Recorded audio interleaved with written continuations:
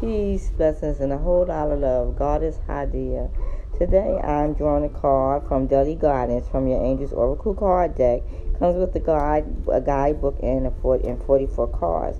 I shuffle the cards, and today's card is talking about steady progress.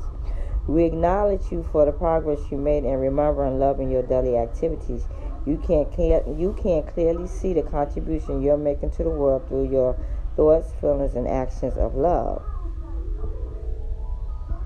This card was drawn as reassurance that you are making steady progress. You sometimes harshly compare yourself to others and feel that you should be further ahead on your path by now. Yet, look how far you come, how many lessons you learned, and how many people you helped. Focus on your progress instead of expecting perfection from yourself. Each day, take at least one small action step concerning a project that you're passionate about. Additional meanings may mean you're on the right path, even if it feels that you are moving slowly. Praise the light instead of cursing the darkness. Appreciate yourself. Goddess Hadia.